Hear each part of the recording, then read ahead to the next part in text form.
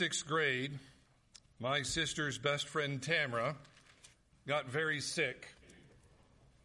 She was quickly diagnosed with leukemia. I actually remember the Wednesday night it was shared with the rest of the church. There was quite a bit of hope. I'm sorry, kids are dismissed to We Worship. But I do remember the Wednesday night that it was shared that this diagnosis had come down. There was quite a bit of hope. You see, the doctors, in an unusual mood, had told her parents that this was the most curable kind of leukemia. In fact, not long later, they found out that her brother Jared was almost a perfect match to have a bone marrow transplant. Of course, as a parent today, I couldn't imagine having to go through something like that. The transplant happened, and I remember Tamara a few weeks later visiting on an evening service at our church. And everyone was so happy to see her. I can still see her so very clearly to mind. She had a mask on. She had a bandana on, of course, because her hair was gone. But everybody was so happy to see her. And a week later, she was dead. Over my time in ministry, of course, I have encountered many kinds of situations like that. And I can tell you very honestly that I am quite embarrassed by the foolish things that I said to people very early in ministry. And I can also tell you that at times I am still surprised that I struggle with what to say to people. You may not realize it, but if you stop and think this year, 6 people who attend our church, who are faithfully here pretty much every Sunday, have lost a loved one. Parent, spouse, a child. And we're barely past the midway point. You add on top of that the daily reminders of death and COVID levels. Hearing on the news about the increase of murders in large cities and suicide because people are depressed. So perhaps you would not be surprised to find out over the last 6 months I have been inundated or asked quite a lot on the subject of death. And so my purpose this morning is to not only answer some of those questions for the larger group, but I want to do it hopefully in a way that will help you talk about a very difficult subject with your neighbor. The reality is, as macho as everyone he seems right now, most of your friends, most of your family, most of your neighbors are thinking a lot about their mortality. The opening chapter of the book of Revelation is really for one single purpose, and that is to make sure that the reader knows that the book of Revelation is about Jesus. It is a book about Jesus that contains last things, but the book is about the last Adam.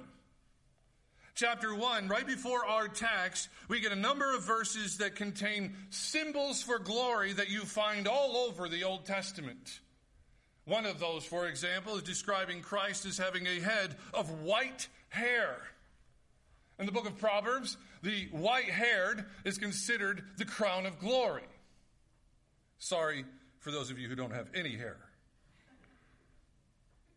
But the idea was that these symbols are stacked on top of each other to explain why, when Jesus appeared, John falls down as dead. You see, John had seen the risen Jesus before, but that was before Jesus ascended into heaven. And the Bible tells us when he ascended into heaven, there he received his robes, there he received his crown, there he was given a name above all other names. And now John sees him in his full glory, and he falls down as dead. What I want you to note here in verses 17 and 18 is how Jesus describes himself, not how John describes him. And he gives us 3 descriptions. I am the first and the last. I am the one that lived and died and lived again. I am the one who holds the keys of hell and of death. And these reasons contextually are why Jesus says to John, do not fear. Don't be afraid, John, because these things are true of me. And I want to take these two verses and these describers, and I want to give you encouragements so that you do not fear death. Number one, Jesus is our hope. Jesus is our hope. The first thing, again, Jesus says to John, "Fear not, I am the first and the last." Jesus is reminding John of something he's already actually stated as true. John says back in verse 8 that Jesus is the Alpha and the Omega. It's a doxology or a song of praise. This is a glory to Jesus. And so Jesus is saying, John, you remember when you would tell people that I was the Alpha and the Omega? Fear not, I am the Alpha and the Omega. I am the beginning and the last.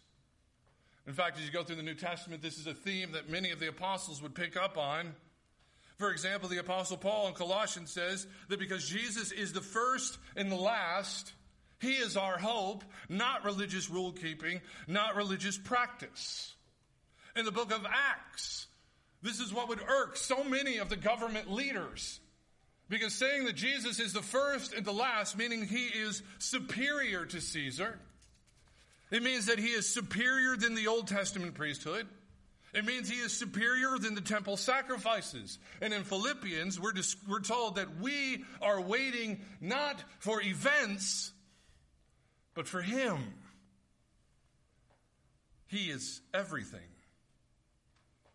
So what is being established in the text, why John is being told not to fear, is that Jesus is everything they have been teaching and more than they could comprehend.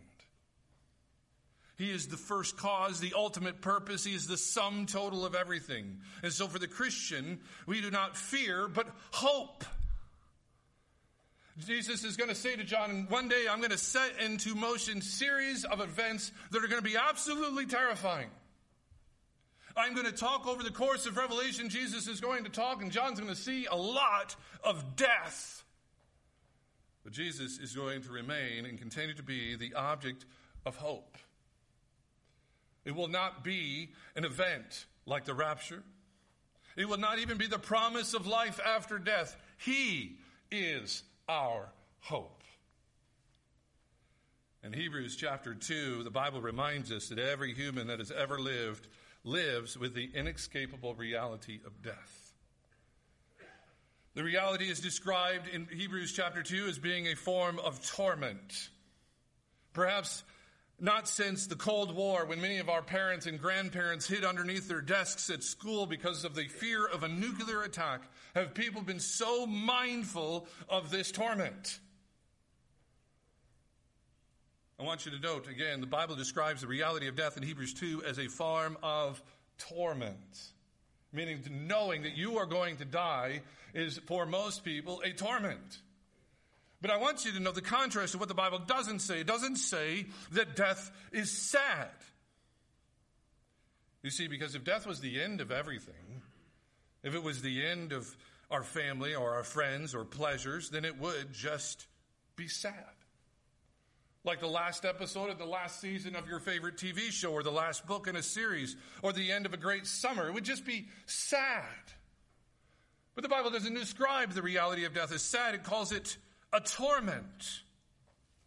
Because we have inside of us a knowledge of knowing that death is not the end, that what waits for us is a face-to-face with God.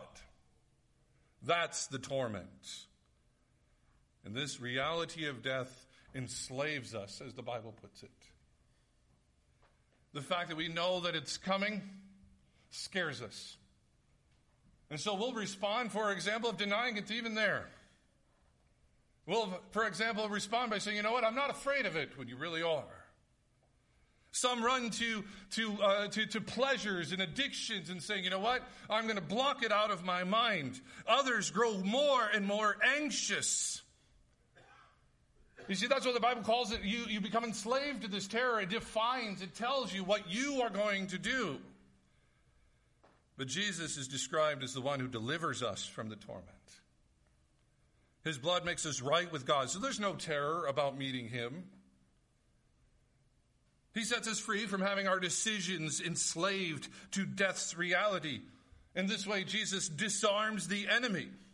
He can't accuse us anymore before the Lord because Christ has made us clean. He can no longer wave death in front of us to scare us because Christ has taken away its sting. So not only do we learn that death is not the end of family and friends and pleasure. In fact, what the Bible tells us is that life that awaits us after death contains significantly more of those things than they do in this life. And all of it will be ours because Christ is our hope. Leads me to number two. Number two, resurrection is our future.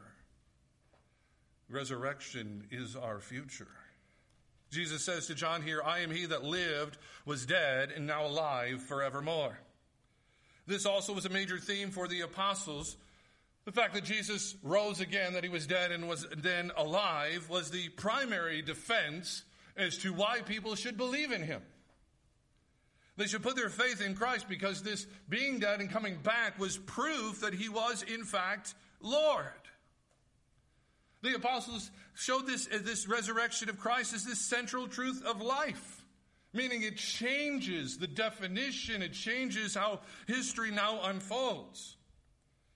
The resurrection is described as the sun beginning to rise on our day of resurrection. And it has many ramifications. For example, in 1 Corinthians, the fact that we will be resurrected actually increases, not decreases, the importance of life. See, your physical body is going to die, but it's not going to simply be tossed aside. It will be resurrected. We see in Revelation, creation itself, although it will die, will not be set aside, but in fact resurrected. And what we find out is because of resurrection, we know that God values physical life. In Luke 16 and later in the book of Revelation, resurrection means that life after death contains an intermediate state, meaning the life immediately after death is not our final state. The Bible teaches that when a Christian dies, they are immediately with Christ in a disembodied state. The unbeliever is immediately separated from Christ in a disembodied state. We typically use that term as heaven and hell. But our future is not heaven. After heaven comes an eternal state of fellowship between a resurrected disciple, that's you and me, and a risen Lord. And the last ramification of the resurrection is that in our future, we will always be who we are. One of the things we see in several moments in Revelation is that the dead know who they are. The dead know what they have done. The dead know what has been done to them. And the dead knows what has been done for them. Worship is done by a large crowd that can be identified as coming from certain ethnic groups from different parts of the world. So when the Bible says that he's going to wipe away all of your tears, it's not saying you're going to forget. It's saying that all of your pain, all of your struggle, all of your suffering will be redeemed. It'll be changed. And when we are resurrected, it will become reasons for worship. We have every reason to believe we will not only know each other, but we will in fact know everyone. And we will come to know every reason they have to praise the Lord, which was why when we find that scene in heaven, there is praise after praise after praise. Can you imagine millions and millions upon millions of people sharing their reason why they are praising the Lord? And imagine then why it's going to last for a very long time. Certainly the fact of the resurrection is a source of comfort for those who are currently face to face with death. But what about the young and the healthy? As I said, resurrection means that life is important, which means as Christians, we are not simply pro-life on the subject of abortion. We are pro-art. We are pro-science and medicine. We are pro-enjoying food. We are pro-athletics. We are pro-going to war for freedom. We are pro-equal justice. We embrace life in every way, in every form it takes. We treat our animals with care and respect. We plant gardens to grow tomatoes to put on pizza and meatballs. We are conservatives and explorers and stargazers. We find faster ways to do our laundry and keep our food cold and mop our floors. You know why parents and teachers and communities are bonking heads about whether or not they should have masks at school? Because they're both reaching for the belief that education is important. And you know why you're bonking heads with other Christians over the issue of masks? Because you both are reaching for the truth that life is important. I know many of you have faced some tough stuff over the last 5 months. Some of these things might get corrected. Some of those things might change. Some of them might get better. But many of those things may not. And the Bible tells us we should pray for justice, for wrongs against us. The Bible tells us to pray for the job and the finances we need to live.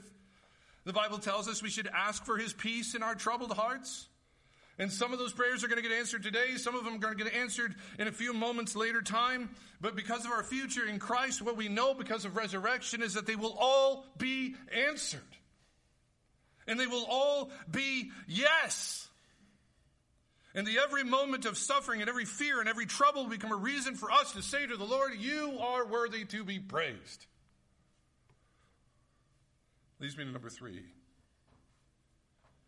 Death is not our problem. Death is not our problem. Lastly, Jesus says to John here in verse 18, I have the keys of hell and of death. More literally, the text could be translated, I have the keys of death and of death. And I want you to know something very subtle here. You can see it right there in your plain English Bible. The phrase is not the keys to death and hell, but the phrase there is the keys of death and hell. The grammar there is possessive. You say, Pastor, why are you even bringing that up? Because these keys used to belong to death and hell, and what Jesus is saying is a statement of lordship or sovereignty. Think of it this way. I have a key to my van. If you came to my house and stole the key to my van, you now have the key to my van. You now can control my van. And so what Jesus is saying is, I now have control over the first and the second death. So the Bible is clear that both of these keys used to belong to the enemy, but they don't anymore. The fact that Jesus has the keys to physical death is why he is declared as having the power to raise you from the dead. And it is why he has the ability to permanently destroy physical death. Later, death is cast, you see at the end of Revelation, death is cast into the lake of fire where it remains for all of eternity. Sorry for the picture, but the immediate image came in my mind of Frodo throwing the ring into Mount Doom and having been destroyed. Its power never to be unleashed again. We do not need to be afraid of death because our master holds the key. The fact that Jesus is the key to the second death is why you know that you will not be cast out.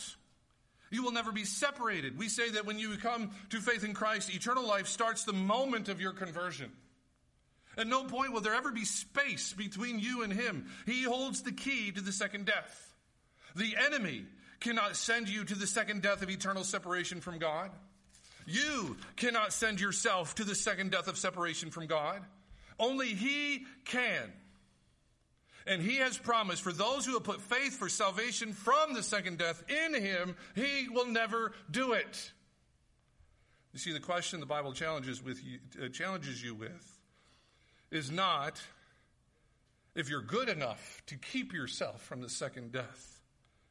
The question it asks you, is Jesus a liar when he tells you you will never taste it? The fact that our master holds the key to physical death means not only is your resurrection guaranteed, but so is the timing of your death and the death of a loved one. It means that no person ever dies before the Lord decides. It's a tough thing to swallow, but true. Nobody, not the angel, not the enemy, not the president, not you. None of you have control over death. Christ has the key. And this is incredibly important for the way we think, especially in times like this. You see, we have Christians on one side who will say we can't be afraid, we can't live in fear. And then we have Christians on the other side who say, well, we need to shut it all down. And I know we love our tribes. We love taking sides because it's easy and it feels safe. And nobody likes it when the pastor gets up and says, you're both right, which I just did. And it's why the Bible calls us to prudence. You see those two ideas, that we should not be in fear and we should do all that we can to preserve life, they don't contrast each other. They are two lines that make up the crosshairs on your scope so that you can aim in the right place. The fact that our master holds the key to the second death means you are, in fact, eternally secure. And one of the areas that has been a help to me is that this has been a good reminder in the realm of decision making. You see, I've had to make a few since the beginning of March. No pastor alive today, as I've said before, no pastor alive today has had to deal with all of this nonsense before. And it all starts with questions like, what should we do about church? What do we do about Awana? What do we do about picnics? What do we do about fifth quarter? And anybody in leadership it needs to be careful, because it can very quickly become about putting too much stock in making the right decision. Around mid-April, the amount of phone calls and texts and office visits I received nearly tripled. Now, I don't want you to take that as stop bothering me. I love being bothered for ministry. The point is that during that time, I had to keep reminding myself that I could only do my best, and whatever shortcoming was revealed was not eternally significant, because I am eternally secure. And I know many of you have had to deal with a great deal of decision making. Do I go here? Do I stay home? Should I go back to school? Should I take the job? And the doctrine of eternal security means that none of those decisions will ever change eternity. They will never put separation or space between you and God. It will not change how he feels about you. In fact, let me say it this way. It's actually very much the opposite. It is your struggle in these times that actually increases his compassion for you. And so we can look and we can say death really isn't our problem. And so in a time when many want to speculate about whether or not we're in the end times, we need to remember that our hope is a person, not an event, not even life after death. Our hope is Jesus. At a time when we're reminded daily of the mortality, and we need reminders, in a time when we are daily reminded of mortality, we need reminders of our resurrection. In a time when there's so much confusion and debate, let us remember, if anything, the thing that we want to fear, that being death, is actually not our problem. Really, what we need to remember is that it's all about Jesus. And that because of him, we have both life before death and life after death. Let's pray. Father, I pray by your grace and mercy, justice has been done to your text. Let us remember that Jesus is our hope. The resurrection is our future, and death is not our problem. And I pray, Father, the wisdom of your word would guide us as we face whatever we face day to day. And we pray this in Jesus' name. Amen.